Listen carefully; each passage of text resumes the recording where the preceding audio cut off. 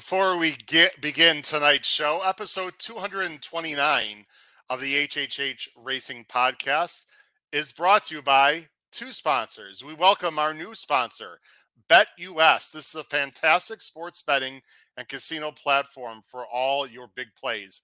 BetUS offers up to 200 games per day and live betting, plus 300 to 400 different props to bet on. Use the promo code RACING3H, again, RACING3H, when signing up and receive a free 125% back if you deposit $100 or more.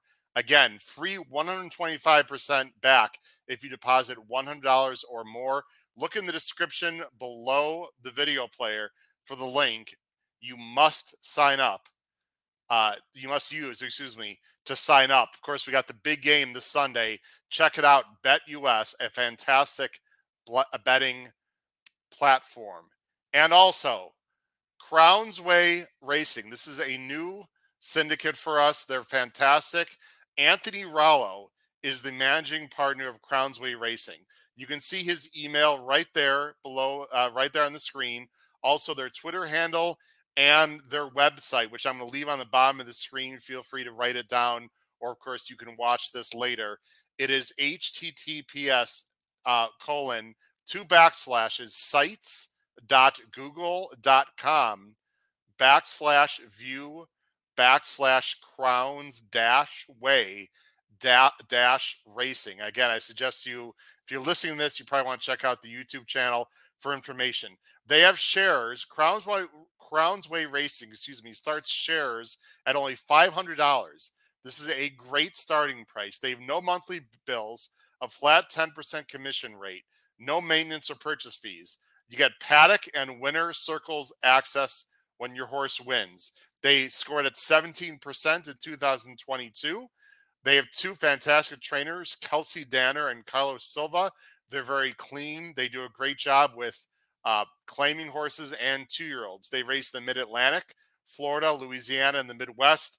And some of their previous successes, the biggest success is a horse called Smokin' Jay, who was in the Jaipur last year, a grade 1. This is a fantastic horse that is a turf sprinter. They also have horses called Atago, who's also stakes place. So be a part of the next Crowns Way Star. Look below, again, the video player for information. It is only a $500 entrance fee. Highly recommend you check out Crowns Way Racing. And now, let's start episode 229 of the HHH Racing Podcast.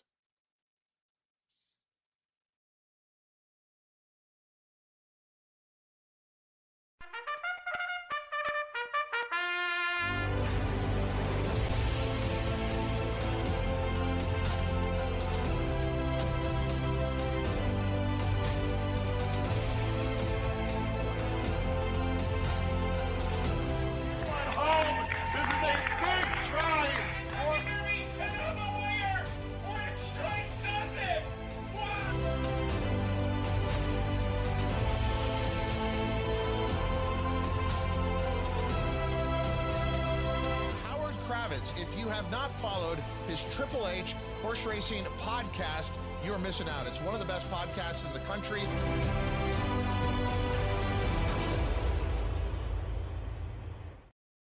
Hello and welcome to episode 229 of the HHH Racing Podcast. I'm your proud host, Howard Kravitz. Thanks for joining us tonight. We've got a very exciting show. It's Tampa Bay Derby Preview Day. It's the Sam F. Davis. It's a grade 3. There's points for the Kentucky Derby. Also, Wonder Wheel, the winner of the Breeders' Cup Juvenile Fillies, is back in the 3-year-old race for the girls, the Suncoast Stakes. There's other stakes. It's a fantastic Pick 5 Saturday at Tampa Bay Downs. Glad you could join us. Please make sure you hit that subscribe button on the corner of the screen. After you do that, smash that like button. We want 100 likes or more in this video, so please smash that like button. Great. Let's make it 200 likes. Why not? And then also hit that the notification bell as well. When you hit that notification bell, it will tell YouTube this is a great show for everyone to watch, and also tells you when new shows will be coming up. So hit the subscribe button, the like button, and the notification bell. We greatly appreciate it. You can listen to this on a podcast on Apple Podcasts, Spotify, or Anchor. The Power Picks. Wow. I mean, wow. Last week's Power Picks were huge. 12-1s, 7-2s. How about a $2,000 score in a pick 5? If you have not subscribed to the Power Picks, I'm telling you, don't take it from me. Take it from other people. Feel free to comment in the chat. If you belong to the Power Picks, please comment in the chat because we are rocking it out right now. Over $3 ROI this year. All the information is below the video player. It only costs you $4. That's it. $4 every Saturday. I don't know what you're waiting for. You are missing out completely if you are not looking to our Power Picks below the video player. Check those out, please. I believe that takes care. No, one more thing. Great website. Pete Visco runs a great website, and I'm going to bring him out in a second. I happen to look it over just to, look and see new things. Pete Visco has done a tremendous job with this website, guys. There's all information that you could possibly want, different menus. Check out our website, hhhracingpodcast.com. All right, now that I fumbled through half of the intro, it's been a long week. Let's bring on some co-hosts who are much more articulate than myself. First, from the great state of Maryland and the author of our wonderful podcast or online, our website, I should say, Pete Visco. Man, I'm just screwing this up all over the place. And from the fantastic Commonwealth of Massachusetts, fresh off the basketball court, off of a trip to Florida. This guy's just all over the place. But now he's with us finally tonight. We've got the one and only Paul Halloran. Fly, Eagles, fly, Paul. Are you ready for Sunday? I am ready for Sunday. Yes, I am. I am rooting for the Eagles. And I have bet the Eagles several times already, and I'm not done yet. As long as Dick Vermeil and the gang has the team ready and Randall Cunningham knows how to throw the rock and a Wilbur Montgomery. I'm sorry, I had a flashback to the 80s for all you old people like me out there. They've had some fun teams, haven't they, in the past? They sure have. Herman Edwards. Absolutely. Bad memory for you Giants fans out there, but Herman Edwards. Yeah, it should be, hey, when you get a spread of 1.5, you're expecting a very good game, right? We've seen a lot of blowouts, but typically the line maybe indicates that you're going to get a blowout. So I am rooting for the Eagles because Philadelphia is much closer to Pete Visco in Maryland than Kansas City is. So absolutely. Pete, has Jackson got to bed at the right hour last night or two? I know you've been busy, and I want to ruin the family dynamic out there. Mama can take care of it every once in a while. It's all not, right. She can handle it. Not every night, but she can handle it. She's bitched and moaned about 3 nights in a row a few times, but she'll get over it. Real quick, by the way, talking about the website, at the bottom of our homepage are links to all of our sponsors. So if you ever want to visit the websites of any of our sponsors and you can't remember the name or you can't remember the website, just go to the homepage on our website, and at the bottom you'll see a logo for each, and then you'll be able to click on that and it'll take you to, and we added the new Crowns Way link the other day once Kyle mentioned that they had a new website up, so it's on there. Here it is, Pete, if you want to just scroll the bottom. So if you scroll all the way to the bottom, and then right there you can see our 4 they're live sponsors. Links. Yeah, so those are all live links. So if you want information from any of them, you can just go there if you can't remember what their actual websites are.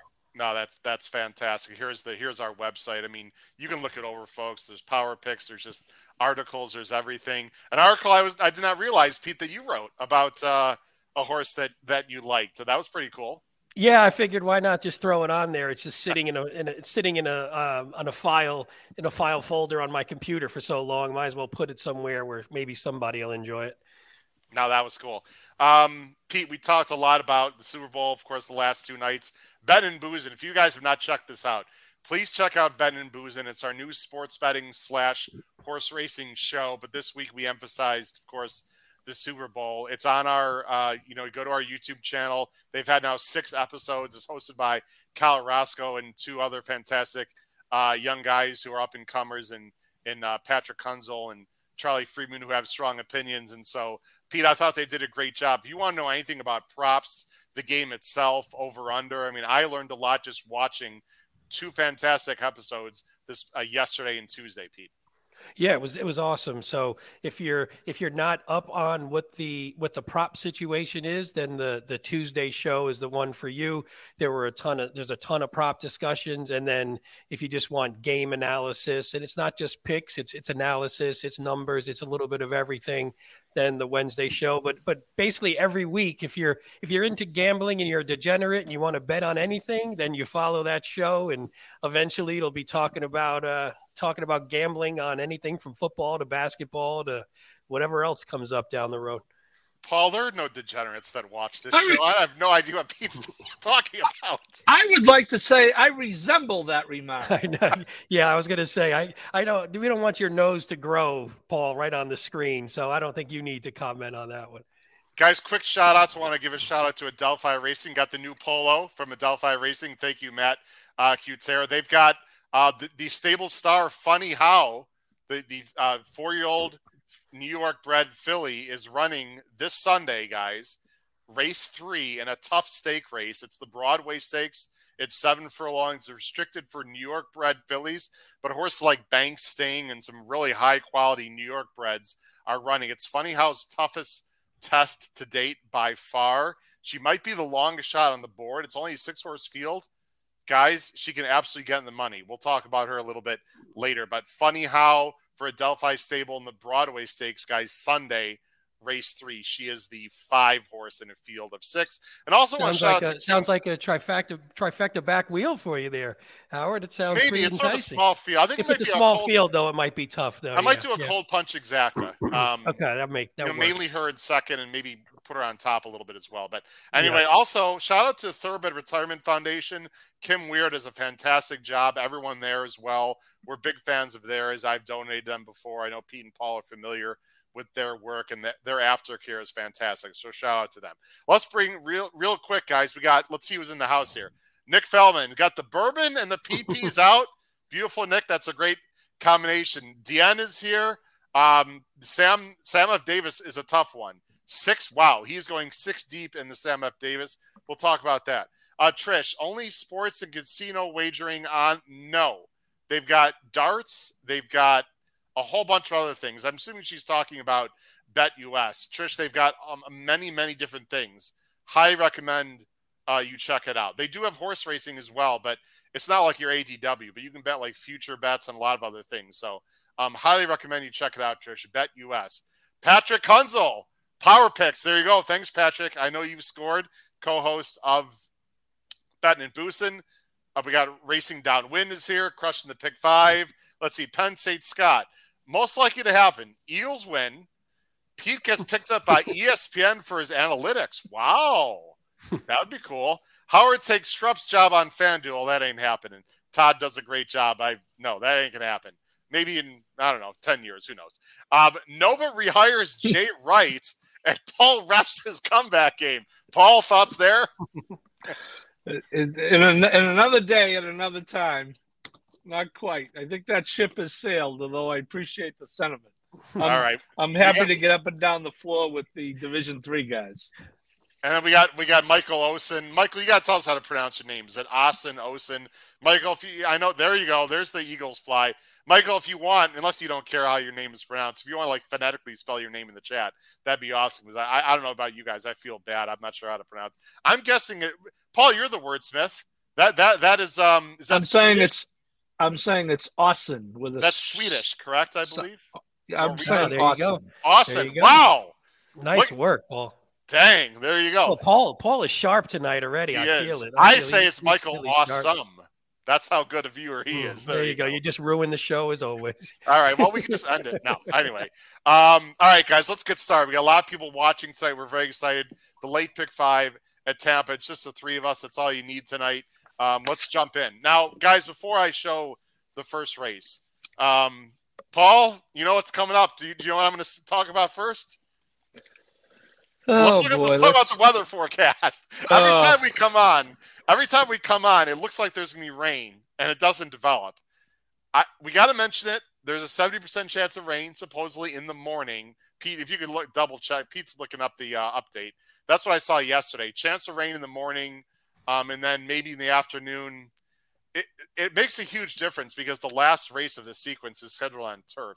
And I also think there's some horses, guys, that would really benefit from the wet dirt, especially in the Sam F. Davis. I bet you guys know who I'm talking about. So, Pete, you got an update on the weather there for Tampa on Sunday? I'm apparently a little Oldsmar, Florida. There you go. Town. No, well, Pete, while he's looking that up, Paul, you want to quickly talk about your Florida trip real quick? Oh yeah, Gulfstream. Gulfstream was great. I mean, I love the new Gulfstream. It's not so new anymore. You know, a lot of people didn't like when they scaled it down, and you know, we can't host the Breeders' Cup anymore. I mean, that walking ring, as you know, Howard, you've been down there. You know, yeah. I just think it was great. Friday it was 85 and sunny, and back here in Boston it was -10. So that was a good ratio. And speaking of the weather, Howard, Saturday the forecast was pretty ugly, and it turned out not bad at all. In fact, there were times in the afternoon Saturday that the sun was out. It wasn't bad. Sunday turned out to be the complete washout. It rained all night Saturday into Sunday. But I went to the track for all 9 anyway. Don't worry. I don't skip races. But as you said, it was good. The track is better than a sunny day anywhere else. So yeah, and it was really good. I got a chance to get some work done on a project I'm working on, so I took advantage of that. I saw Larry Colmus. I saw Eddie Gray, works for Gulfstream, former turf writer for the Boston Herald. At one point we had, Howard, at one point in Dave Joseph's office, we had four former members of the New England Turf Writers Association together. Wow. Rich Fahey, myself, Larry, and Eddie Gray. So we were only missing our president, Jessica Paquette. Did you guys have some chowder? I don't travel 1,500 miles to eat chowder when I can get it just fine here. No, Pete, what's the weather update? Then we gotta get to the show here. I mean, it looks like about a 50% chance of rain with thunderstorms during the day, and then 80% at night. But I can't really tell the time of it necessarily. But you know, thunderstorms are weird. It could be quick, you know, especially the Florida ones, you know, they could be those quick we'll have to see. downpours. Right. Yeah. I mean, we're going to handicap speed. You know, me and Paul don't get all wrapped up in that. No, I think, Howard, they're going to try to keep that last race on, I think, based on, you know, you got 2 Chad Browns, a Clement, you know, there's turf breeding all over the place. So I would think there's also only one AE, and it's a bad AE. There's only one, you know, 30 to 1 shot, so, right? Yeah. You know, there could be a lot of scratches. All right, guys, let's get to the pick 5. I'm going to show the banners on the screen for the first race. There they are. And let's jump right in, guys, to boom. There we go. Starts in race 7. I love the fact it starts right away with a stake race, guys. I love it. Stake race. There's 4 stake races in this sequence. And the first one, race 7, it's about 3:27 Eastern. It's the Minaret. This is for filly and mares. It's a purse of $50,000, 6 furlongs on the dirt. There is a huge favorite, and forget the 7 to 5. This horse can be less than 7 to 5, in my opinion. The big favorite is the number 5, Carmel Swirl, for Mott and Alvarado. And you can see on the screen that we're all not going with the favorite. Pete, finally, you and I are thinking, how about that, huh, Pete? You and I are thinking exactly the same way for once. We are both not going with the big favorite. We're going to go with number 2. It must be our destiny or my destiny to have you with the same picks as me. That's you're going with to start this pick 5, Pete. Yeah, I mean, it's this is one where, you know, the 5 is obviously the class. I mean, just based on class, figures, past form, everything. The hope would have to just be that, you know, off a layoff since August, maybe she doesn't come back as sharp, and this is the time you catch her. So with this 2, my destiny, I mean, this horse is just red hot. 4 straight wins. I mean, it doesn't take a genius to see that on the page. 7 out of 9 at the distance. This one has, I really like you're going now from 77 buyer, 84, 90. So we're climbing the ranks. We're still not anywhere near where Caramel Swirl can hit on her best day. But again, if she comes back a little bit and this horse improves a little bit, then we're getting closer. It's tough for a 6-year-old, but we'll take it. Herman Walensky, 1-2 in this race in 2022, including this one who ran second. So I always like that. It's maybe a cheesy little angle, but I like the comeback in the same race the next year. Also, we're picking up Gaff Leone, who it's a huge rider upgrade. So I'll take that here as well. And then I think this one tactically can just sit off. There's there's a bunch of speed. I mean, there's 4 horses in time form, 100 plus early pace. So there should be a little bit of speed here. And I think this one has the capability to sit off. So if the 1 goes, but if the 1 doesn't go and the 2 goes, looks comfortable enough to also sit, right on or right off the lead. Yeah, and before we talk about the big favorite, by the way, before we talk about any other horses, guys, let's put this on the screen. I forgot something. Here we go. Okay. Anyway, they can't get on the track until we get the call to post. Pete, I'll let you talk about the 8, and then Paul, you'll talk about the 5, and I'll give my final opinions here. I have a little bit of history with this horse. I'll tell you why in a minute, but we have this horse in 3rd, Pete. I think this horse is live. I mean, again, it's one of those, you look at the page, I mean, you see it on the screen there. You're going from the last race with Motion, you're running in a 53 buyer now with Delgado, who's red hot, 84, 87, wire to wire victories. I mean, that's a quick turnaround, a huge jump up, but this is a $360,000 horse. So it wasn't like it was coming from, some 20,000 claimer. I mean, it was a horse that apparently had something to go for that sales price. And again, I always like the fact that if you're going to have a horse whose sort of fortunes and races turn around, there's at least some reasoning behind it. And here you could see the trainer switch was obviously the catalyst for this in whatever that did. And now it's just, she's on the improve. She's lightly enough raced. She's 3 for 3 at the distance, 1 for 1 at Tampa. And again, a newly anointed 4-year-old who's on the up, the up and up swing. So if she keeps going, again, she's going to have to move forward one more time to get to the level of, say, Caramel Swirl. But I think she might have a shot. I think she does. Now, here's the quick history. So you go 2 back at Gulfstream. Matt Miller, our good friend Matt Miller, was in Gulfstream that weekend. And I tipped out this horse who was like 8-1 or 7-1 going to post and got bet down and didn't look nearly as good on paper. I mean, you can see what she did before. There are reasons why I liked her. I'm not going to get into the whole story, but Matt did his typical Matt Miller, let's put a few shekels on her, and it worked out great for him, obviously. Not only that, Matt has a daughter named Olivia. How about that? Perfect. But he has 2 daughters. One daughter was at the track, but not Olivia. The other daughter was actually at the track. But Matt is actually Matt says he's actually going against his own daughter. Wow, in this race. If you're against, I prefer the 2. I'm not sure you play Caramel Swirl for 2nd. Seems like a good chance she's either right or not. And yes, Howard, I am fading Olivia. Have you ever faded a Jackson, Pete, in a race? Plenty times, unfortunately. Okay. How's it worked out for you? Well, here and there. Okay. At least if they win, my dad wins. So at least even if I don't have it, I know that he's cashing some tickets. There you on go. It. So anyway, Olivia's in very fine form, but she is mainly speed. I don't see. She's got to break on top. She's got to go, and she's got to this race. So yeah, she's got to outbreak. By the way, real quick, Delgado, small sample size stat: 7 out of 9 wins, 8 out of 9 in the money in non-graded stakes, either dirt or turf races in the past 6 months. So he's just been, red hot, and he's doing it at the stakes level, which is, a plus in a race like this. Yeah. All right, Paul, you get to talk about Caramel Swirl. Now, I'm going to let you do all the talking here, and then I'll comment after you're done. The only thing I will say, preface your comments, is there's no freaking way, Paul, the source is 7-5. This smells like 3-5 to me. Would you agree with that? I don't think he'll be over even money. Yes, I would agree. And after banging my head against the wall and trying to figure out a way to beat her, I can see it. We always default to trying to beat the heavy favorite. And, so if you want to say it's 6 furlongs and she's a 7 furlong specialist, that's legit. If you want to talk about the long layoff, that's legit. But,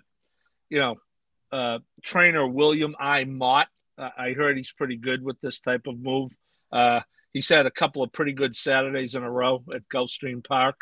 I think, Pete, you touched on the time form. I just think the race is at least as fast as it looks on paper, if not faster. And I just think she gets, she just comes and steamrolls them. I really do. Guys, here's how I feel.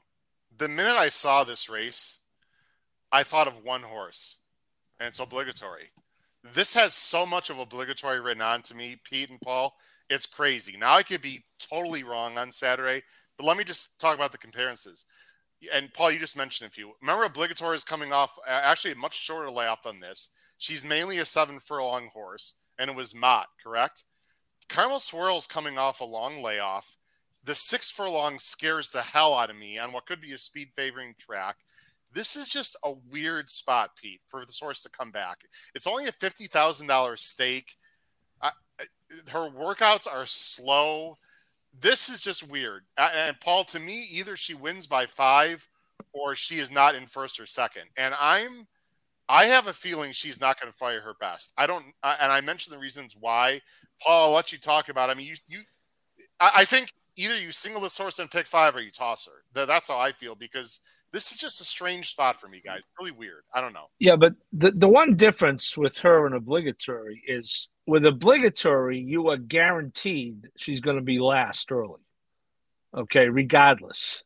This horse doesn't have to be that far back. This horse has races where she's gone to the lead and then races where she's come from 7th out of 11 to win the Ravens run. Fair enough. So I think that's the difference. And then, I'm looking at her last 5 races. She won 3. And if she runs the race she ran in the other 2 where she didn't win, losing a Good Night Olive and Aradios Jersey and Pauline's Pearl, she wins. So, again, I'm not looking to hand out a box of chalk to our loyal people here, but I just I'm going to go the single route. And I totally get it, and I could be a complete knucklehead, but Pete, this horse has never gone 6, and she's got slow works on a track that could be speed favoring. I will predict, I don't know if she's going to win or not, but there is no way in hell she's going to run a mid-90s race. I think she's going to run like a 90. Now, that might be good enough to win anyway. I'd be shocked if she runs a good number here, Pete, compared to what she's been running. That's all I'm saying. No, I could see that. And I guess if there was a little bit, all the competition behind her, even though we like a couple of the horses, they all have to move forward to get into her range. So she's going to have to take a step back, and they're still going to have to move a little bit forward. So I could see Paul's point of view 100% where that was for you, Kyle.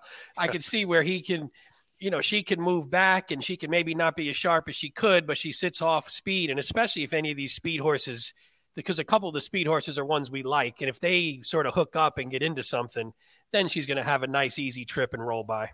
I wish the race didn't set up as well as it sort of looks on paper for That's the problem. Guys. It sets up. Yeah, it sets up for her nicely. I didn't really talk about my Minaret. I'll just mention, Pete, that I like that. It looks like she can rate a little bit. I just see the 2, My Destiny getting a very nice trip. I don't know if she classes up. I don't know if she's good enough.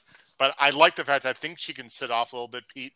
And she's improving. So those. I had the same thing, because I think if the 8 has to go, the 1 probably has to go. So if the 2 just lets that happen and can get a spot behind those 2, and they wear each other out and gets first run, then maybe Carmel Swirl's a little bit further back than she likes, and maybe it's not as sharp. And maybe we get the jump on her and nail her at the wire at a little bit of a price. Yeah. I remember talking about a horse that we hope we get the jump on and win at Fairgrounds a few weeks ago. I believe that worked out okay. This is a different situation. Yeah. All right, guys, let's go to race 8. By the way, we have a fantastic crowd tonight watching live. Thanks for watching us here on the HHH Racing Podcast. Please make sure you put any comments in the chat. We'd love to hear anything you have to say.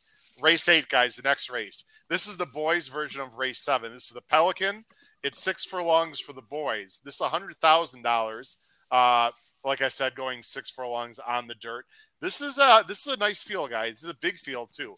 You got a field of 11. Oh, a Maryland bred there, Pete, on the bottom. Maryland bred. Yep, there you Maryland go. Bred. I don't know if it's gonna be paradise for this horse on Saturday, but anyway, he's got some tough customers. The morning line favorite is the number 5 Sibelius for Jeremiah O'Dwyer and Junior Alvarado, a guy, Paul, that you got to know very well down in Florida last weekend. You see our picks on the bottom of the screen. Paul, we're going to go to you first, and you are chalking out with Sibelius, who is in very good form right now. Yeah, I promise I'm not going to do this every race. I don't want to steal Kyle's thunder picking. I'm saying we got to start calling you the Prince of Massachusetts. Yeah. The only thing, Howard, that I will say that I had a slight pause is, boy, in an era where we complain that horses don't run enough, how about this guy? 11 starts last year, almost won a month. And again, no break. that would be my one area of concern. The horse is pretty much a once-a-month horse. There's not a layoff line on the page on the 12. Actually, anywhere on the page. I'll You're go looking at down the here. formula. Yeah, there's only All one the way, layoff line. That wasn't that yeah, big a which you have layoff. to go way back a year and a half. So Yeah. that's my concern. But you said it, how in form, and I'm looking at the numbers, and your horse Howard, I would say that has that 93 kind of sticks out, and some of the others have comparable numbers, but unless this horse is a little over the top, um, I just think I think he's kind of got this field over a barrel. I do think, and I picked him second. The three's going to take a lot of money. I like this guy. I know I picked him third. I like this guy, appreciably better than the three. I'll be more inclined to try to get the three out of it and try to get maybe a price behind this horse. Okay. So, by the way, some information on Sibelius, Paul, and people at home that you may not know. Sibelius has been invited/nominated to the Dubai Golden Shakeen, which is the big 6 furlong race in Dubai in late March. So the connections are serious about this horse. The Dubai Racing Club thinks this horse is an up-and-comer. He is rock solid. I didn't love him last time, Paul, to be honest, at Gulfstream and that tough Mr. Prospector. He got a perfect trip. We're not going to show the replay. Yeah, I agree. He was awfully good, Paul. He just stalked and went by real easily. So yeah, I agree, Howard. I thought he was, pretty beatable that day, and he made that race look silly, didn't he? Nah, he was fantastic. The other horse you've got, Paul, that Pete's got third, I have nowhere in my top 3, is No from the rail for Fausto Gutierrez and Jose Ortiz. You want to quickly talk about this horse, Paul? Yeah, good number. Put up a 90 last time. Good. I don't think the rail would be a problem. No disrespect to Mr. Rojas or Mr. Morelos or Mr. Reyes or Mr. Vasquez, but a huge jockey upgrade to Jose Ortiz, who's, going over there for the day. Obviously, we'll be talking about him later. He did not run well in the aforementioned Mr. Prospector, Howard. He didn't lift a hoof, which is probably why he's already run once in between. Fausto is a good horseman, known for his great job with Latruska, obviously. So, and as I say, my strategy in the race is to live with what I can get on Sibelius and maybe get a price behind him. And this is my candidate for a price. Hey, Paul, one thing. Oh, sorry, Howard. Just going to say one thing on the one. It's a weird one because he sort of bounces around from different distances. But if you only looked at the 6 furlongs, and if that was sort of his card, was the 6 furlongs, and that was his PPs, you'd be like, man, this horse is pretty good. You got an 88, finished third by a half. Then you came back and gets a win at a 92, then moves up a little bit again, gets a win it's a second at a 90. So it would be at least, I think, a little bit more reasonable. There wouldn't be as much sort of dirt on the page. Maybe you'd get a little lower than 10 if that was the case.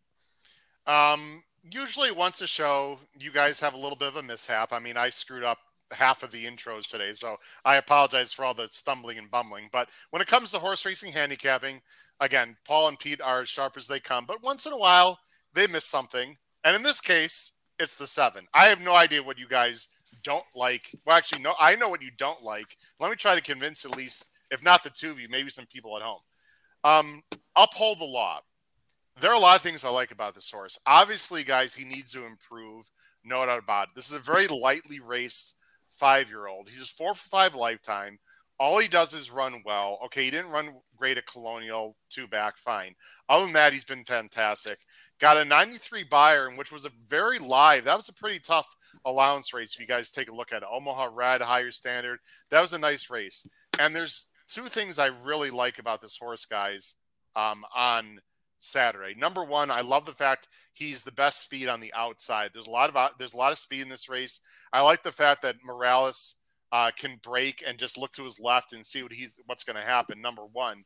And number 2, guys, if you look at the bottom left, that 48 breezing is a nice workout. And Stidham is a little more on the conservative side. For this horse to run back relatively quickly in less than a month in this spot, to me, shows a lot of confidence. I really think Uphold the Law is fascinating. I don't know if he's good enough but his numbers are increasing. And Pete and Paul, I think this is the fly in the ointment of Sibelius. I really like this horse. Any quick thoughts, either one of you? You don't have them, this horse in your top 3, but maybe in your B's or C's. I don't know. Yeah, I actually have this one as a B. It was close to making it was a competition between like 3 horses for the 3rd spot. So for me, they were pretty much all equal in a sense, and I landed on the 1, but definitely had this horse in the mix. Again, you're right, you have to class up a bit, but again, if you sort of toss that 1-2 back, which I'm not sure exactly what went wrong there, maybe just the pace duel sort of got to him a little bit. Yeah, it was pretty fast. Yeah, yeah, it was quick. 44 and change at Colonial. Yeah. Off a layoff too, by the way, off a long layoff. Yeah, now you're getting second off off of a bit of a longer layoff, and that one was a very long layoff, and you're getting second off here. So, and again, you're going 4 to 5, which you could definitely see a little bit of improvement 4 to 5. So no, I like this horse. Again, only 3 can make the board here, but that doesn't mean they're not going to be on a ticket. Shout out to Chris Alone. Chris, I don't think we've seen your name, Chris. Welcome to the show. We're going to have a lot of new viewers, guys, because Twitter was ablaze with our Power Picks last weekend. We have a lot of new sponsors and new viewers. We really cannot thank all of you enough. If you're a new viewer and you're watching us for the first time and you enjoy what you're listening and seeing, please spread the word. Look at our Power Picks below the video player. It's our tip sheet. We really think we offer a lot to the horse player. Chris Alone mentioned that Sibelius ran huge numbers with Lasix, Paul, in the past. Now he gets back here. It was very good last time. It's Chris's single. I've got no problem with that. I only have Sibelius 3rd, really for no other reason, because I'm trying to beat him. It's not a good opinion. I'm going to just readily say it. He's absolutely the horse to beat. But there's other speed in the race. It's a track he's never been to. I don't know. By the way, No does have a race over the surface. As I go to the next race, guys, how much credence do you give horses that have raced over Tampa, which can be a bit quirky at times, Paul? Yeah, I think Tampa is one of those tracks where you probably want to pay a little more attention to that than others. It's typically a little deeper. Yeah. I heard there was some talk on, I think it was Steve Bick's show today about, one of the reasons Pletcher does well is he trains at Palm Beach Downs, which is a similarly deep surface. So yeah, I think Tampa is one of the places where you do want to pay. It's potentially an advantage to having a trip over. And if you are trying to beat a horse, as in this case, that's certainly something you can hang your hat on. There you go. Real quick, guys, before we talk about the next 3 races, there are a lot of people that weren't watching at the very beginning of the show. I do want to talk about sorry, I didn't mean to take all you guys off the screen. My bad. Wow. Okay, let's try that again. Well, we'll all go off the screen for a second. No, I'm going to do it this way. Sorry. BetUS. BetUS is a great new sponsor for us, guys. You can read on the bottom of the screen. It's a fantastic betting platform. They have 300 to 400 different props to bet on. And most importantly, all the information is below the video player. When you sign up, you need to use the code RACING3H. No spaces. Racing3H, and that gives you 125% free back if you deposit $100 or more. You can find out below. Pete, I know, and Paul, we talked about the Super Bowl coming up. If you do not, belong to a betting platform, what's wrong, Pete, with getting at least $125 free or more? Of course, the more you deposit. Again, Racing3H. This is the time to do it this week, Pete, with the Super Bowl. Yeah, might as well. I mean, you could spend a bunch of money on Sunday, so might as well be spending some of their money instead of all of yours. Absolutely. And then also, once again, and I know some people were watching earlier, Crown's Way Racing, guys, is a new sponsor. Here's the information below the video player. This is a fantastic syndicate. If you don't have big bucks, you want to be a horse owner, like me as of last year. Crown's Way is only $500 entry fee. All the information is below the at the bottom of the screen there. Tony Rowell does a great job. You can enter only for $500 and start owning horses. Their best horse is a grade 1 horse who has won turf races. He's really good. Smokin' Jay, he's a turf sprinter of grade 1 quality. They have other really good horses in their barn.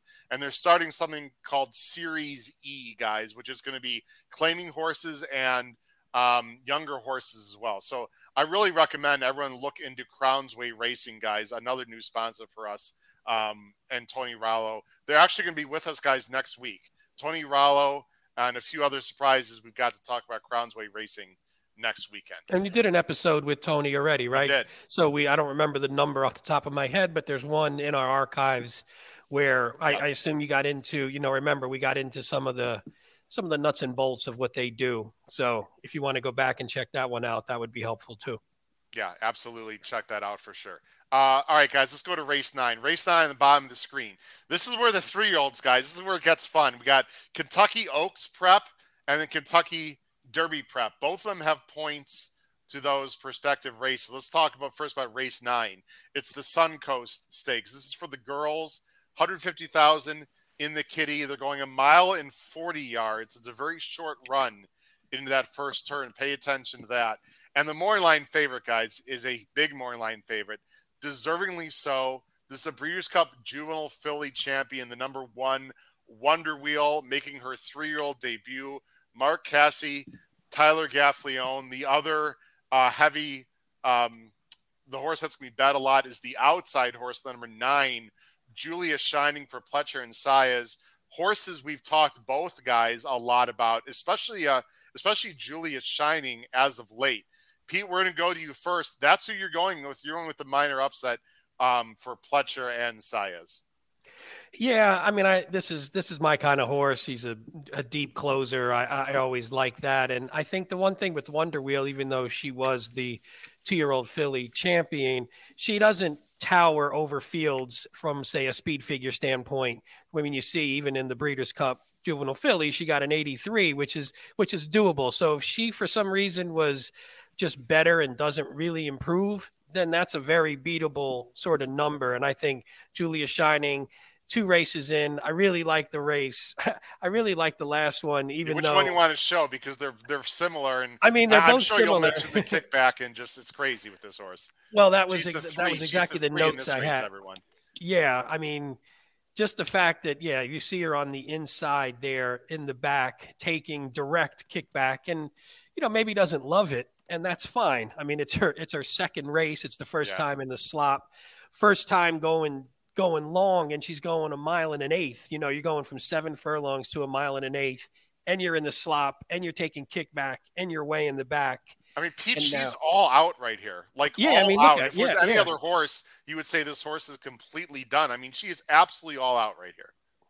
Yeah, that's what's funny when I was watching it, because I hadn't watched the race in a while, and I was like, man, I don't remember it looking this tough. But as you're watching, he's like, I guess, sometimes if they're not taking to the surface or something and you don't know how they feel, but then look at her, she just sort of kicks in and she doesn't. I mean, the affirmative lady who runs second runs a monster race as well, but she took all the brunt of everything and still, won not comfortable, but she won as the best horse in the race. And that's just going to be, you figure, a jumping point from an experience standpoint, from an adversity standpoint.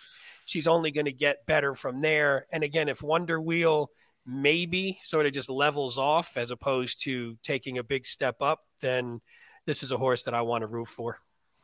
Yeah, she's really long-winded, and she looks like she could run all day. I mean, Paul, she's got like personal ensign stakes at Saratoga written all over her. I think that's 1.25 mile race, if I recall, Paul, in the summer at Saratoga. But this is only 1 mile and 40 yards, and that's the concern. Yeah, I don't know. I mean, it's an outside post. Paul, I'm going to let you chime in. You've got this horse on top. What are your concerns with Julia Shining, even though you have her on top, Paul? Well, the number's going to have to go up. Obviously, she had 2, the 71 and the 70. You showed that last race, Howard. I got to tell you, somehow no one does that better than Louis Saez. Yeah. He puts horses under a ride at the 3/8 pole like no tomorrow. And Howard, I agree with you. You're looking at it saying, oh, this horse has got to be done. Look how he's riding them. But he gets the damn horses to finish. It happens again and again and again. And if the rain does come, by the way, based on what we saw on the screen and based on the breeding of this horse, then just don't even consider her losing. I don't think. Paul, here's the weird thing though. With if they seal it, it depends on what kind of slop. If it's really sloppy, that's not going to help her with kickback situation. If it's like sealed that would help her. It's weird. Like, I agree with you. It's a 446 Tomlinson, and she's won on wet, but doesn't that create more kickback though too? So to me, I don't know. I don't No? know. Okay. I see my guy Curlin's name there, Howard, and I think of being at Monmouth Park for the 2007 Breeders' Cup Classic. 4-1, by the way. If you could play one race over in your life, Paul, what one would it be? The 2007 Breeders' Cup Classic. And I hit it pretty good, by the way. By the way, Paul, Dreaming of Julia has 3-for-3 wins, her progeny, or 3-for-3 wins on the wet as well. Oh, yeah. So you're getting Dreaming of Julia has the same, just less. Wonder Wheels, of it. Wonder Wheel's okay, though, too. And I will tell you this. It was a popular opinion to be against Wonder Wheel somewhat into the Breeders' Cup Juvenile Fillies. I was not. I had this horse as an A on my ticket that I didn't hit, but I did have this horse as an A. I think today is Saturday rather is the day that if you're going to beat her, you beat her. I think she's going to get better. I think, Pete, you bring up a good point. There's every reason to believe that she might not throw a mid-80s in her comeback race. I'll be honest with you. I think there's as good a chance as beating her today as there is on the first Friday in May. Let's get some comments, guys. Nick Feldman said that this is true. Cassie did say Wonder Wheel is the best 2-year-old he ever trained, and that's saying something since he had Classic Empire. I think it was the best filly. I'm not sure if it was 2-year-old, but Nick, you might be right about that. Matt Miller, let's see. Matt Miller commented that he thinks it's close to 56, tied to Nick Feldman. Paul, I have a sneaky suspicion your ticket will cost less than $25. I'm finding it fun to handicap your handicapping. Thanks, Matt. Matt, by the way, was also in Florida recently. I think he's home now, so welcome back home. He was actually in the Tampa Bay sort of vicinity. So, Matt, I hope you had a nice time there. Let's see here. I'm just looking at some other comments. Okay. Yeah, Nick also talked about the pace, the early pressing. Those are pace figures we're talking about there are winning at 38% and 45% in Tampa. So going 2 turns. So Nick is simply saying, Pete, that it's better to be up close, suggesting that it'd be tougher for Julia Shining. Yeah, and I mean, actually, Nick made one other comment that I thought was good, where Wonder Wheel was really impressive because everybody thought the reason why she might not win the juvenile fillies was because she wouldn't be able to get an uncontested lead, and she winds up being in the back of the pack and closes like all the other horses we thought were going to do. So her versatility was key. And yeah, again, in some of these races, especially when you're depending on a closer and a deep closer, you're always at the mercy of what's happening up front. And that would be the detriment of betting on Julia Shining, is that you're going to need pace. You're going to need a track that's allowing for a closer. So I think he just comes with it, and you're getting maybe a little bit of price with that, with that built in already. The $56 comment came from this comment from Nick that said the pick five's either going to pay $25K or $56 with all these heavy favorites. You got Wonder Wheel, you got Julia Shining's not going to be fair, but you got Wonder Wheel, Sibelius, and then Carmel Swirl. So it's something I'm going to talk about in the Power Picks, guys. This is a very interesting betting situation on Saturday and what you do, because there are a lot of heavy favorites and you can construct tickets many different ways. The only thing I'll say about Wonder Wheel, guys, is I would have gone against her for all the reasons you mentioned on Saturday. This is a great post. It's a short run into the first turn. She's going to save ground. I agree, Pete, she might not run in mid-80s. I don't think she needs to. I mean, other than Julia Shining, this field is just not real strong. Someone's really going to have to step up. I think she can run a 78 and still get the job done, even though I don't think she's going to run a 78. I think she'll run a nice race. She's been working well. I think Wonder Wheel is real obvious. Real quick on the 8, Pete or Paul, we all have this horse in the mix. Actually, Pete doesn't, but Paul, the 8 ticker tape home. I watched some replays. I don't know if she's going to handle the dirt. This is a nice horse, and here we go. It's the other Cassie. Have we heard of this before? Yeah, and when it comes to horses changing surfaces, I just think it's less of an issue. Mark does it probably more than anyone. He starts horses on the turf who he thinks going to run on dirt eventually, and vice versa. Certainly, the Warfront Dam Sire indicates turf, but a medallion by Medaglia d'Oro says that he should be able to run on dirt, right? And I just thought this horse was a little interesting as a price. On an ABC scenario, it'd probably be a C. But for an underneath play, with one of the big guys and trying to beat one of the big guys, and we'll talk about the sequence later, Howard. But you have to make some decisions. Well, and as I get a little blurry, which happens sometimes. Okay, it'll straighten itself out. You don't feel the need to get closer to the screen at all, do not. It's actually beneficial. We're it's good. Actually beneficial. Yeah, we're good. We're good. Everyone's like, no, really, don't. Blurry. No, anyway, sorry back. About that. I think it'll adjust eventually.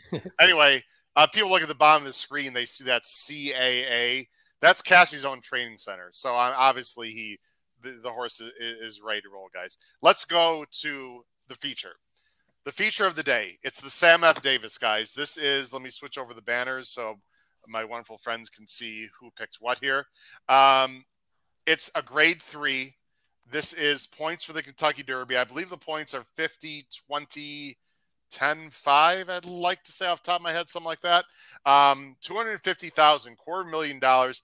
This is the prep for the Tampa Bay Derby. They're going a mile and 16, so it is a little bit longer than the girls' race we just handicapped. It's a big field, a huge field of 12 you see on the screen. And the morning line favorite is a fairly big morning line favorite, which I got to be honest, surprised me guys a little bit, is the 9-5 Dubinel for Gargan and Jose Ortiz. This is a very logical horse, but none of us have this horse in first or second. Paul, let's go to you. You're going with the number 11, Litigate for Pletcher and Saez, 5-1 in the morning line. Paul, I've got a strong feeling this horse is going to be bet down to. I wouldn't be shocked if this horse is even the favorite, Paul. I don't. This is completely ridiculous. I'm sorry. Yeah, if he's 5-1, Howard, I might and doesn't win, I might not have any money left to bet the Eagles again on Sunday. Okay. I think I touched on the fact that Pletcher does well here. This is why Saez is coming over to ride this horse. I agree. Danny Gargan is either a genius or, he could have run this horse back in New York, pointing toward the wood. The horse obviously likes Aqueduct. Chose to ship the horses. He's been down here, but chose to keep him here for this race as opposed to shipping back to New York. I don't know. This is the favorite I'm trying to beat. I agree with you. God, I hope Litigate's not the favorite, but I'm hoping we can maybe get half that price. I would take 5-2. But let me say this. It's a somewhat open race. You'll see the horse I use second, who's going to be about $1 million to 1, the 12 horse. I could see this race, weird things happening. It's a full field, going a mile and 16th. We don't know what the track's going to be like. But I do like Litigate in this spot. Paul, this was Litigate's last race. Now, Cyclone Mischief was fantastic, the 3-horse in this race. You saw Cyclone Mischief last weekend, did not run very well at all in the Holy Bull. Here's Litigate on the outside, losing the Cyclone Mischief. As we watch this race, there's really not much to say from a trip standpoint. But, Paul, what do you do because Cyclone Mischief handled Litigate? You see Cyclone Mischief got out to was in the inside and won easily and then threw in a clunker. But to me, Paul, I don't think that's really a negative against Litigate in this situation for me. How do you feel about that? Well, let me say this. I did not like Cyclone Mischief in that race. I really, really liked Mott's horse, Rocket Can, who won the race. Actually had a chance to meet in person Frank Fletcher for the first time, who I've interviewed on the phone many times. Great guy. But I will say this. Tyler Gaffleone's a great jockey, Howard. That was not a good ride on Cyclone Mischief. Cyclone Mischief broke sharply, and Tyler really worked to wrangle that horse back. Steve Vick was talking now. I'm sorry. You're talking no, I'm talking about in the Holy in the Holy Bull. I'm sorry. In the Holy Bull, not this race. In the Holy Bull, the horse is Steve Vick pointed this out this morning, and I couldn't agree with him more. The horse broke pretty sharply. Tyler really made an effort to take him back, and then he was pretty bottled up all the way down the backstretch, And now after all that, after almost a mile of that, you're going to say, okay, now let's kick it in. Now, I don't think he was winning that race. Like I say, I didn't like him, but there's no way he's as bad as that race is going to look on paper. So I wouldn't be overly concerned with Litigate losing to him like that because, Cyclone Mischief still put up, I think it was a 90 buyer, I believe, that race. So that he came back fast. So, again, I think Cyclone Mischief's race was not quite as bad as it looks. Okay. And I do think Litigate's in a good spot here. I use the 12 right there, Howard. The 12 is going to go to the lead and keep going and going and going and get caught by Litigate. All right. Well, we'll talk about Zydeco in a minute. Pete, I have Litigate second. You have him nowhere.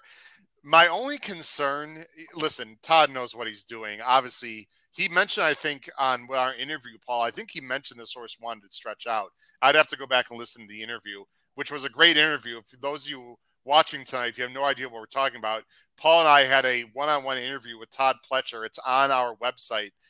Check it out on the YouTube channel. I don't like the fact he didn't finish real well, Paul. That's a minor concern to me. Now, maybe I'm reading too much into it, but I rather prefer him finish second or third, striding out well and finishing well. I didn't get the impression by the last race that he wants to stretch out, but what the hell do I know? Yeah, I mean, you may be right, but boy, Blame out of a mine shaft. Yeah. Well, it was too that the move that Litigate made too. Maybe it was just not used to that move and took a little starch out of it. I mean, I don't have this one in my top three, but this was a race where I was probably about. Well, there you go, Pete. Sorry, you can see on the screen. Even. Pete, I'm sorry to interrupt you. Yeah, look at that. I'll let you talk. Look at the second quarter for Litigate. This is exactly. Please educate our viewers here and listeners about what we're seeing on the screen, because not everyone could see what we're looking at here.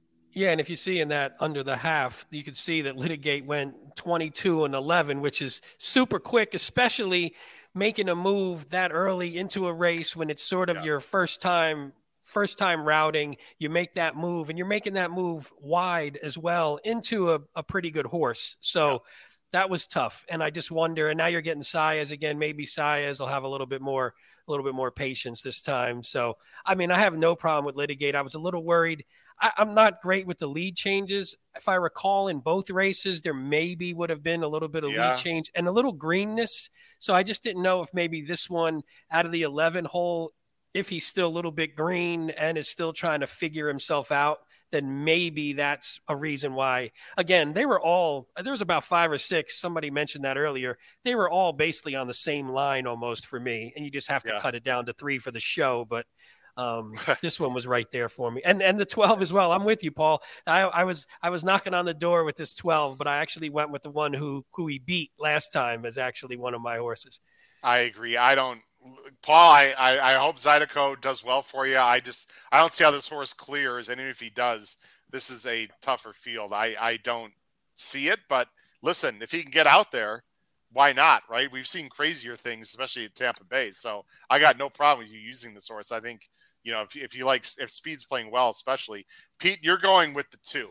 The 2 is Prairie Hawk. Now, this is a horse that was in a very short field along with the number 5 Groveland. He is Triple Crown nominated. Guys, it's nice to see this little banner, right?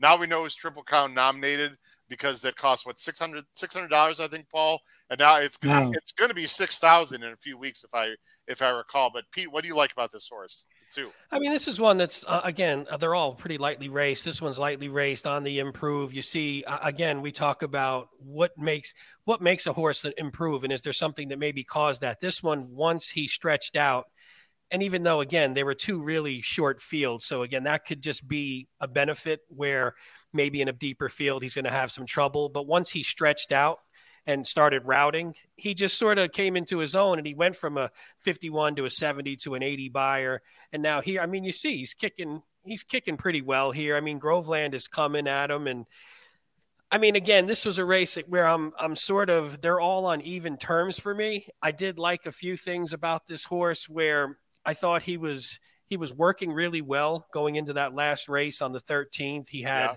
that nice 59-4 on the 31st, then a 47-4. Went into that race, ran really well, and then came out of it and still had 2 bang-up works after that. So I like when they sort of come in strong, race well, hold their form after. This one was a little sentimental thing. He's a half to Quip, who won the Tampa Bay Derby back a few years ago. Yeah. So I like that. I thought that was maybe some good karma there or something. Okay. And we talked about Tampa, and this one's got 2 wins over the track. So there's a few things there that I liked in a race where I'm sort of all over the place. And I had to pick somebody on top. I thought this one makes as much sense as anybody else. It's Windstar. Now 2 races back, he came from behind. I don't think he's going to have the lead in this race at all, Pete. So I've got him I think I've got him as a C right now. I'm going very skinny this Saturday for reasons I'll talk about. But listen, he wouldn't shock me. He goes from a 70 to an 80. There's no world beaters in this race. I mean, this doesn't look to me. When I go through this field, I'd be hard pressed if you said any of these horses made any sort of Derby contention, or even if none of them even made the field, it wouldn't shock me, in all honesty. So that's why I thought maybe we can get somebody at a price who's a little bit under the radar. Let me talk about my top choice, guys. Now, Champion's Dream lost to a horse, Paul. He lost to Zydeco last time. I think Champion's Dream is going to run a big race. This is Mark Cash has got a bunch. Tyler's on this one, which tells me this is his best hope. Look at the breeding, guys. The source is by Justify out of the Tampa mare Dancing in Her Dreams. I mean, you would think this horse wants to go long. The Dancing in Her Dreams was a pretty nice horse there, as you can see, and had Dreamology, who didn't do much but was a distance horse. I think this horse wants 2 turns, guys, and he's got improving to do, but he did improve nicely in the Pasco. I understand that he lost to Zydeco, but he's been working well. I think this, if it comes up sloppy, that might be a problem. I don't love this horse, but I feel about the 9, Pete, the sort of the way you feel about the 2. I'm trying to find someone to beat WNL. I just don't believe in that horse, which I'll talk about here in a second. And I went with this horse. It's not my favorite. Love this horse, but I'm against WNL. I'm a little bit against Litigate because of the visual that I saw. I'm trying to find someone else. This is a very tough race. Now, in terms of WNL, guys, when he broke his maiden, by the way, 2 back, he beat by about 2 3/4 length a horse called Certified Lover Boy. If anyone knows that name, that's a horse I have partial ownership to. So, in a way, I hope this horse runs well because it'll keep flattering the form of my horse. But anyway, who cares about that? This 90 buyer, Paul, just sticks out like a complete sore thumb. He got a perfect trip in the Remsen. He ran well, but Arctic Arrogance to me is nothing special. I'm actually very against Arctic Arrogance on Saturday in the Gotham. It's the Gotham, right, on Saturday? Withers, right? The Withers. The Withers. Sorry, the Withers on Saturday. What do you do with this horse, Paul? The 9 to 5, again, to me is completely ridiculous. I guess people are going to see the 90 and just think this is a monster, Paul. Is that what people are going to think? Yeah, the 2 wins out of 3 and the 90, but I kind of agree. I touched on it when we talked about when I talked about Litigate. Considering how this horse ran in the Remsen, wouldn't it have been logical to send him to the Withers, which was supposed to be last week, by the way. It was frozen out and moved into this week. So I don't know if that had anything to do with it. The other thing, Howard, is the track condition. This horse could be really, really good, but all we know so far is he's really, really good on a sloppy track. Yeah. Right. I mean, the debut race, you excuse a debut race, but that's his only race on fast dirt. Yeah, so, but he did get a 70, which is not too bad, and lost to Instant Coffee. He was a nice horse. So I'm not ready to say, Paul, he can't run on fast. Oh, I'm not either. I'm just saying that if he's the favorite, I think this is the type of favorite you're supposed to try to beat. I agree. And also, Paul, you mentioned that I'll have to read some information about where he's supposed to go, but he was in Florida and training down there, so maybe they just meant to run him down there anyway. I would assume, right? I mean, Yeah, well, you certainly have more options, right? You could go to this race. You could have gone to the Holy Bull last week. You can go to the Fountain of Youth. You can go to the Tampa Derby. And the weather's a lot better than it is at Belmont Park, where he would be stabled if he was running in New York. Well, there's some love on the chat. The Holy Bull winner was in that race too, Rocket Can. That race actually came back. That debut actually came back as a pretty strong maiden special weight. Sorry, I think Matt Miller makes a good point. The 7's is either another single or an easy toss. I have no problem with either one. Well, actually, I do. I would never single this horse ever. There's a lot of love for Classic Car Wash, guys. I watched both of his races, the last 2 races. I'll tell you what, he's got some talent. I know he's a Florida bred, by the way, by Noble Bird, not exactly monster sire. I don't know if he can win, guys, but this is another Cassie. He looks like 2 turns is no problem. I don't know. You could do worse 20-1s than this horse, can't you? I had a note in mind that the dam side was 26% wins in dirt routes. So I mean, it was none of them were really. I sort of looked through them, and none of them were really high zero level. buyers must be what is the key here for this day. Yeah, wow. I mean, that was amazing. Yeah, when you look at that, but none of them. There was no like high level horses or anything. It was just sort of consistently lower level, but still, it shows an affinity for running a distance. So I'll take that where you can get it. No, I thought this is a solid horse. I just think those last 2 are tough to gauge because I didn't think he beat much. So sort of the notes I had were he didn't really beat much. And then that last one, he just got on the lead and he set super slow fractions on the synthetic. In this race, honestly, if anyone won, it wouldn't necessarily shock me.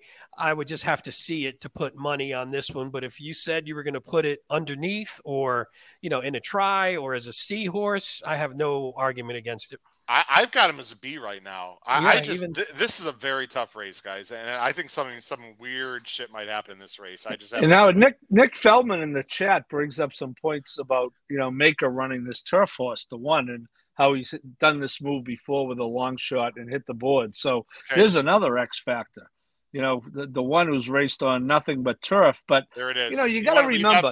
You want to feel free to read the comment there from Nick? Yeah, he said either the last or 2 years ago, Maker had a turf to dirt in this race. Huge odds that ran in the top half. Okay. The Worthington horse on the rail is turf to dirt. The only thing I would say, you got to be very wary here.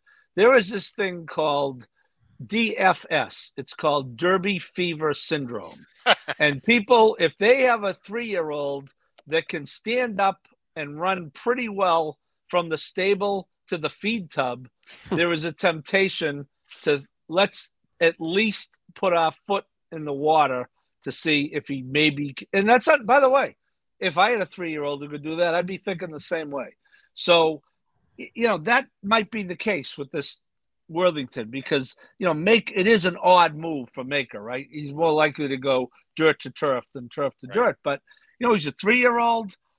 Puts up a low 80s buyer on turf. He figures maybe he puts up a mid 80s here. And you know what?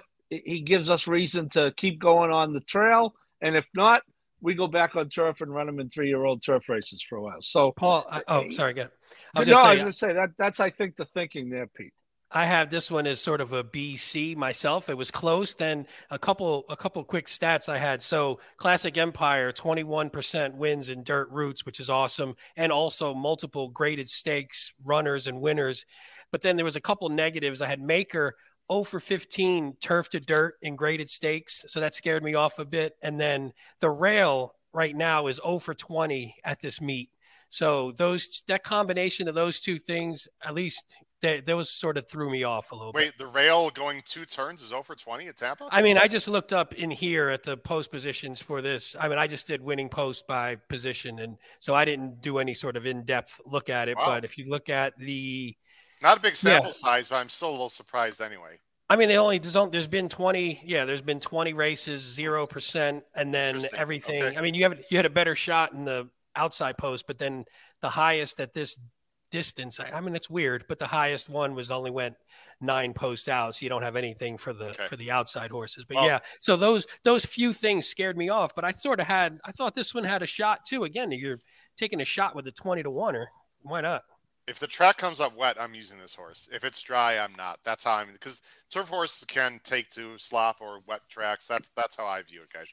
Let's go on the last race. Now, we're not going to talk about the last race a lot because we don't know what's going to happen. Now, we'd all like it to be on turf. It's scheduled for turf. There's a lot of turf horses in here. We're going to give you, though, dirt and turf horse picks, everyone out there, because I feel like for the payout leg, guys, it's really imperative that we be doing injustice to the viewers and listeners at home if we didn't talk about our dirt picks at all. Now, of course, we don't know who would be in the race if it was switched to dirt, but I think we would have a pretty good idea, guys. So let's go ahead to the last race. The last race is meant for turf as of now, of course. It's a maiden special weight, a mile and 16th, purse is 27K. It's for the 3-year-old girls.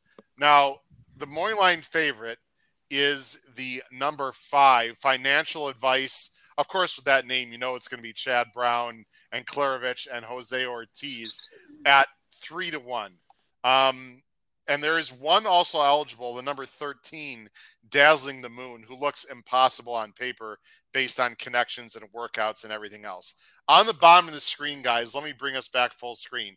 On the bottom of the screen, everyone, the first 3 picks that you see are our turf picks. Again, our turf picks. In parentheses, you see our dirt picks. Again, of course, we're guessing. We don't know exactly who'd be in the race. Hey, Paul, we have exactly the same 3 in both instances, Paul. That's amazing. In this race, because this race is kind of wide open. That's kind of crazy. You guys do a different order. Yeah. That's interesting. There's a term for that. I think it's great minds. What's the rest of it? Oh, think alike. Something. Yes, that's something right. Like that. That's right. That's right. Let's talk about your top pick. I'm just switching over here. Let me go to here. Paul, we're going to go to you first here. You've got a guy that does pretty darn well with first-time starters on the turf, and amazingly, somehow, this guy wins at prices too. And I'm having a little bit of issue. It's a Cologne horse. You're going with the number 3 French bred. Let me get it up. There we go. I think it's pronounced Cirilla. This is a horse by Kingman out of a Royal Applause mare. So a ton of turf breeding here, but sort of slow works right now. Yeah, but again, there's this horse in the 2 Chad Brown firsters you have to look at as far as first timers. The breeding is just, between Kingman, the dam already has 4 turf winners, an Irish sire, of the sire, an Irish dam, and an English dam sire. And as you said, Howard, Christoph and Miguel certainly can have them ready to go. The fact that this horse is going to Tampa, Chad Brown does it a lot, as you can see in this race. A lot of guys ship to Tampa to break them in, especially on turf. It is known as a very good turf course. So, it's just a question of is he cranked up? Maybe do we have to go back and listen to the Adelphi podcast and see if Miguel referred to this one?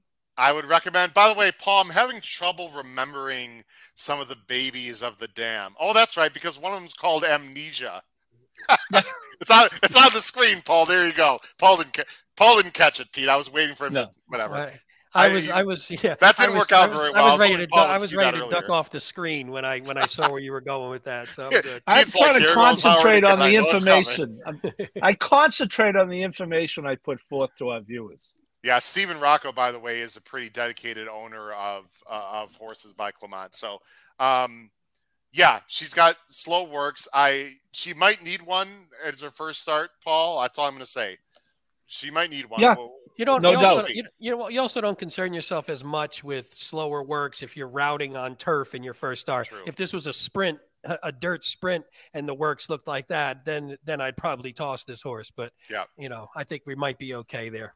Paul, you've got the Klarovich horse second. So does Paul. So does Pete. I have this horse on top. Another bred. Wooten Bassett, by the way, is not the most well-known sire, but he has sired a lot of good horses. Not necessarily long distance, more like medium distance, I believe. Listen, this horse has a real nice work. That pace and work is not visible, so I didn't see it. You've got to believe this horse is very live. I mean, I don't see why he wouldn't be. She wouldn't be. There we go. Have a drink.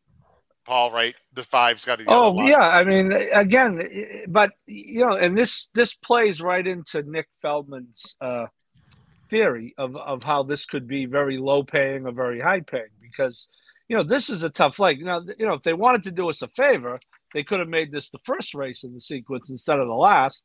Although I think we pretty much know that the Chads and Clement are going to take money. So maybe that wouldn't have been that much of an advantage. It would have been an advantage if there was like a 12-1 shot morning line who was 5-1. If people were betting into the teeth of the two Chads and Clement. But, I find in races like this, Howard, a lot of times a horse who has run before wins, and you say, geez, for Christ's sake, you relied on nothing but first-time starters and anything can happen. So I don't know. I think either you go very narrow, as Nick is signaling the 5, or I'm going to try to spread a little bit on my caveman. Hey, I have one crazy stat, which won't really help because you assume this horse is going to hit the board. But Chad Brown, 83%, 30 for 36 in the money in maiden special weights with first-time starters in going turf routes at Tampa. So, I mean, that's just 30 out of 36 hitting the board. So this horse, if nothing else, is probably hitting the board, but you figure that at 3-1 anyway. So that doesn't really help wagering-wise, but I just thought it was interesting. Well, Paul, we talked with Chad, and again, we had the pleasure of talking to Chad Brown too. And if you've been paying attention, he's been running his better maidens actually at Tampa over the last few years because he's not been enamored with the turf course at Gulfstream. But he is running more horses at Gulfstream this year as their turf course is definitely better. The number 6, Pete, as we start wrapping up our picks here and move on with the end of the show. The number 6, Juniper's Moon, ran a big race first time out on turf. Did nothing 3 weeks later on dirt. And interesting enough, we all have this horse in the mix anyway if it's on dirt. I'm guessing all you guys feel that way because of the workouts. At least that's what I feel. This horse has been working great on dirt. I think either way, Pete, this horse is live. I'll show his I'll show her, debut where she lost to a Chad Brown, but I thought she was really impressive with a 67 buyer. Yeah, that was sort of the thing that got me. If you'll see it here, but she, I'll give it a second until you get it up. But she was, she's the 4. I mean, she was 20, and she was 28-1, which is crazy. But so you see the 4. She's all the way in the back. She's steadied a little bit there. Yeah, she's steadied there. She's a little headstrong. No big deal. She's rank, very rank. Rank in the back, and then just sort of look at this move. Makes a sweeping move, which again we talked about. Where when it's your first race, you're going a mile and a 16th. You're making a move like that from dead last after steadying. Maybe you're going to be a little short, and plus, that's a Chad Klarovich horse that she's chasing, so it's not like she's chasing chopped liver there, but she's cutting into this. And even there, that other horse came out a little bit. Yeah. You never know if that's going to slow the stride down, but she was making up ground on a half decent horse and had all kinds of trip trouble and was way wide. And if she can come back to that, and then the next one, if she just ran badly, she was eased and then has been off for a few months. So the assumption has to be maybe that a little something went wrong there. Yeah. But you like the fact that she came out. You see that 47-2 work, 2 back, followed up with the 48-3. So she seems to be coming in strong. $725K purchase. So for me, this one, I mean, again, this is one where I don't. First-time starters, you never know. So it's not like the Chad is a lock here or the Clement is a lock. So if this one, I mean, when I saw the odds, again, 5-1, I was like, I would have liked a little bit more, maybe off that last one being a clunker. But, you take what you can get. I probably should have put this horse on top if it's on dirt. I think the 1 is interesting if it's on dirt. Little Miss Moonlight, who ran a nice race against a Chad Brown big favorite, Modern Love. It's her second start. This is a City of Light filly out of a Malibu Moon mare. So I think she'll improve the number 1 with that aggressive jockey. I like that they meant to put that one on the turf the first time too. So it's not just like hey, it's a whim. Let's put this one on the turf. They tried the first time. Sorry to interrupt you there, Howard. Well, I like her a lot more on dirt actually, but your point is taken. I don't actually have her anywhere in the turf races. Paul, again, we're doing a lot of guessing here. I don't know how much longer we want to go on in this race, but there are some horses that are interesting. I know someone mentioned the outside horse, number 12, the Girl from Ireland. This is a bad post, but of all the horses that have run, this is clearly the best horse in my opinion. Actually, sorry, the 6 is also good, but this is one of the 2 best horses that have run, in my opinion. I've got this horse in 3rd, Paul, if it's on the turf. You don't have her anywhere, neither does Pete. I'm guessing you're just assuming that it's a post situation, or I don't know, for others. It's not ideal. You come out of that chute and have to make the immediate hard left-hand turn. But it's great. It's great emotion, and it's a turf route. So I get no issue with anyone. In fact, I will use that horse in my ABC grid. I actually thought that one. I think that one. My thought and my note was that I thought that one might want to go shorter, based on the breeding and based on even watching the races, because she sort of makes her move and she gets into contention and then she dies out at the end. So I'm wondering if she just can't handle the little extra distance, and maybe if they cut her back, she might be better. We've got again. I want to make sure we hit the new viewers. Rob N. Rob, I'm not sure you've joined the show before. So Rob, thanks for joining the show. Just mentioned the 2 is bred to run 1.5 miles, but has only run short on dirt with Saez. So 12-1. That's a horse that they tried to get on turf, but it was on dirt last time for Tom Albatrani. So listen, there's a lot of ways. There's a lot of ways you can go. And breaking news, everyone, from Jimmy Tuez. Chad is live with the first start in the last race. Jimmy, I don't need to be giving you crap, but that horse is going to be very live. Guys, as we go ahead and wrap up the show here with our picks, this is a fascinating, I'm curious to see what everyone has their pick 5 tickets, because there are a lot of ways you can go. Pete, we're going to have you go first. Again, on this show, for you old viewers and new viewers, we give $100 or less caveman, just straight tickets. But Pete and Paul, if you could just talk about what you're thinking about doing personally, other than what's on the screen, because I know we're all probably doing things a little bit different than what we're presenting out to the viewers. And I think this particular sequence, we really do need to talk about betting structure, because I think it's fascinating on Saturday. Pete, your pick 5 is 2-5 with 3-5 with 1-9 with 2-7 10 11 with 1-3-5 6-8 10. It's a $96 ticket, and shout out to Pete Visco, Paul, giving out a $90 ticket last week on the Power Picks for over $2,000, over $2,000. So Pete, great job, man. Let's do it again. I don't know if we're going to get a $2,000 ticket this Saturday, but it could be. Who knows? Talk about your ticket on the bottom of the screen, Pete, and then what you might alter based on your gut feeling and the sequence itself. Yeah, you're perfectly right there, because I wouldn't most likely play this ticket at $96 because of the chance, especially for 50 cents, because of the chance of the favorites coming in. So I would probably shorten. Although when I'm looking at it in the first leg, I mean, I could see singling Caramel Swirl, but I kind of like that too. So I think I would go maybe too deep there, because I think if you're going to catch Caramel Swirl, this might be the time to do it.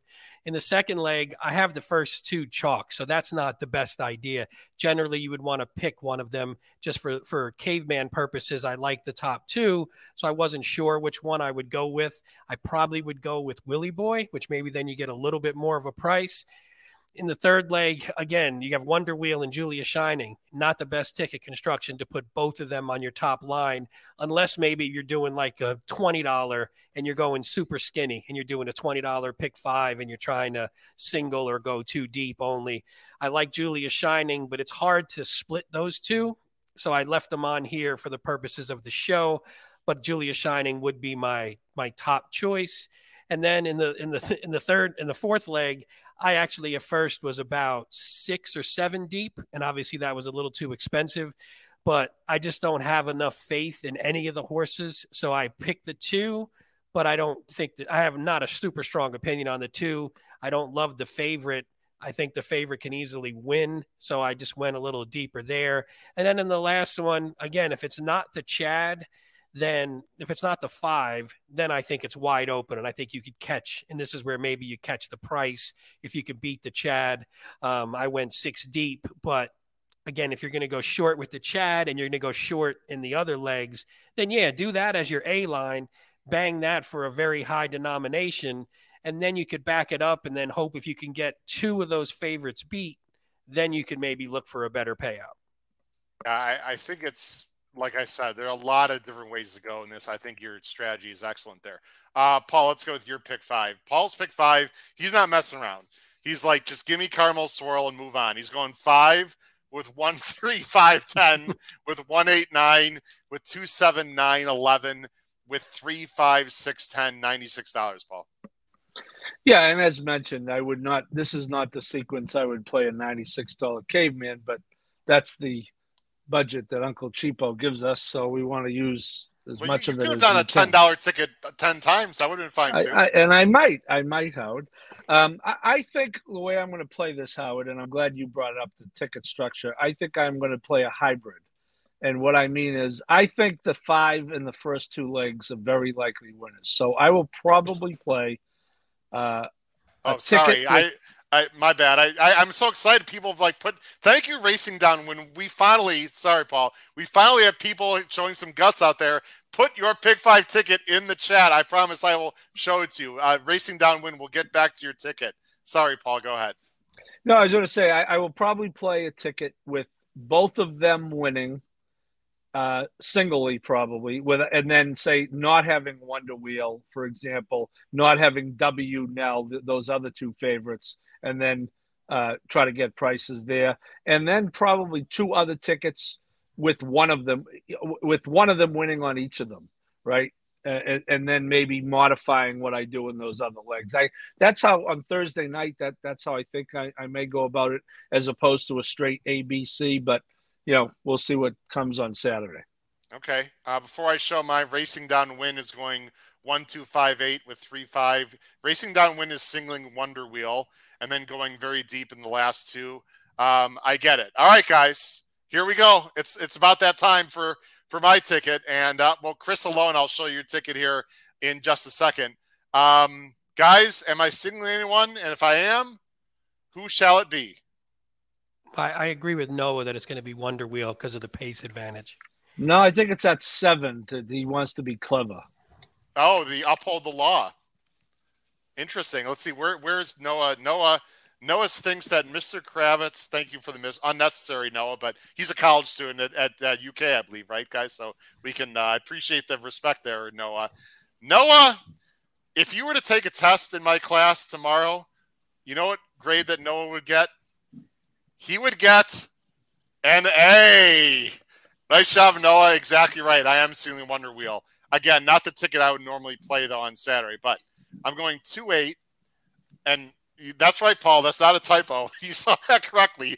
2-8 with 1, 2, 3, 5, 7, with 1, with 2, 4, 6, 7, 9, 11, with 5, 6, 12. Here's my thought, guys. Where's Caramel Swirl? Nowhere. Out. Bam. Drop. Boom. Out. Drop the mic. Listen, you either single Caramel Swirl to me or you toss. So what I'm going to present out there is tossing. Obviously she can win. Obviously she's the best horse in the race. What I might do, guys, is play a smaller ticket than this. A press-up smaller ticket without Caramel Swirl. And then if Caramel Swirl wins the first leg, I'll just play the pick 4. Or I might even play the pick 3, guys, and skip the last race. That's my other thought, because the last race is, if it's off the turf especially, I don't know. So that's my thought right now. Anyway, Wonder Wheel doesn't have to win, but, guys, I just don't love the field. She's got to be a turf horse, and Julia Shining, who's got to improve 10 points and is still acting a little bit weird. Maybe she's going to put it all together. I don't know. I'm going very deep in the Sam F. Davis, guys. I have no idea. I'm going to sit here and tell you, I don't feel good about anyone in that race. And then I'm going 5, 6, 12.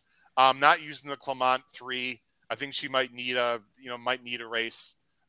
That's my opinion there in that leg. I'm sure the Chad could be a single, but I don't know. I mean, the Chad doesn't have to win that last race. So that's what I'm going with, guys. As we wrap up the show here, as we're getting up on an hour and a half, I said I'd show some things on the screen, which I will. Guys, I wrap up the show. Any quick thoughts as I show some picks as we randomly talk here at the end? Either one of you guys, thoughts on the pick 5, or you got a thought in the big race in New York, the Withers, or anything else going on? Well, I'm rooting for Linda Rice with her Arctic Arrogance. I'd love to see her get a horse to the Derby. She's does a great job day in and day out. She won the training title at Saratoga one year, as you pointed out a few weeks ago. Howard, she's a terrific horsewoman. I think it's a good sequence you picked to handicap. I like Tampa. I think things with last week with the Holy Bull, the road to the Derby, they are on the road to the Derby. And, it's interesting how, you and I are all over our guy, Trapper Trice, and he's down at 20-1 in the pool that opens tomorrow, but he has no Derby points, So in the old days, we could have said, okay, he'll get enough earnings, right? He'll run a second here, a third there, maybe a win and put the earnings together, and he's in the top 20. No, we got to get him in the gate, Uncle Howie. But you know what? We're going to get him in the gate. We are going to get him in the gate. This guy is good. If people didn't watch our show last week, Paul and I both have future bets on Tapit Trice. There's a long. It might be Tapit Treese, by the way, because he's out of Dan's Treese. Nick Tamro mentioned that. I don't call the source anything you want, Pete. I just want to call the source in the starting game. As long as it's called at the wire, right? As long as it's called at the wire, yeah. Absolutely. Final thoughts, Pete, and we'll wrap up the show. Anything you got? No, I'm good with everything Paul said. The only thing I'll mention is the El Camino Real Derby also has some Derby points, not as much, but it's out there, and it's a 8-horse field. So if you want to take a look at that one, I haven't looked at either that or the Withers in terms of handicapping yet, so I don't really have an opinion just yet. Hit Show in the Withers. Hit Show I love Hit Show. I know he's the favorite. Yeah, I'm with you of being against. I'm not an Arctic Arrogance person at all. There's too much speed. I don't like that horse in any races that I've seen so far. For yearly subscribers, Pete and Paul, I've been giving them a video as part of the deal for being an extra video. I'll be talking about the Withers on my extra video. I hate Arctic Arrogance in that race. There's other speed. The one we're talking about in the Withers, don't like it all. Pete Visco, Paul Halloran, awesome job as usual. Fly Eagles fly for Paul. I actually like the Chiefs. Pete, who are you going with? Eagles. Pete's going with the Eagles. Also, I'm going to go Chiefs in a slight upset. Hope everyone enjoys the Super Bowl, but most importantly, I hope everyone enjoys our show tonight and you crush all those bets at Tampa Bay Downs this Saturday for the Sam F. Davis and other great stakes. Take care, everyone. Have a great night. Bye-bye.